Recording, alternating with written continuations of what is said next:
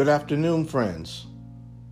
There's no doubt that God will use anyone to be a blessing to those who He has called to further His work and those who have shown themselves faithful to serving Him. As a matter of fact, God may use those people who some of us consider second-class citizens, those who we have forgotten about, those we have kind of pushed aside. Yes, He'll use anyone to fulfill His greater purpose.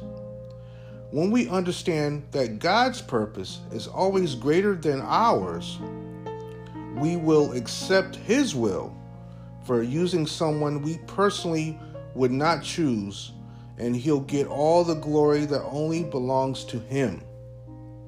In the Bible, in 1 Kings 17, God told the prophet Elijah, who was fleeing from King Ahab, that a poor widow would feed him.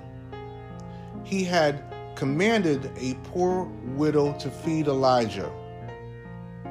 She fed him what she thought to be her last bit of food for her and her son before they died. As a matter of fact, God told her to feed the prophet Elijah first before she fed herself and her son.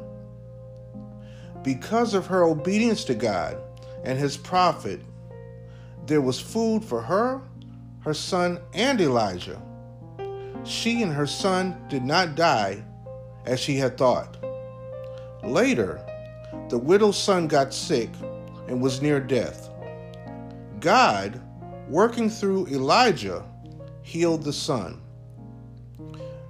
The woman said, "Now, by this I know that thou art a man of God, and that the word of the Lord in thy mouth is truth." What an awesome witness for the Lord. To God be the glory. Great things He hath done. Amen.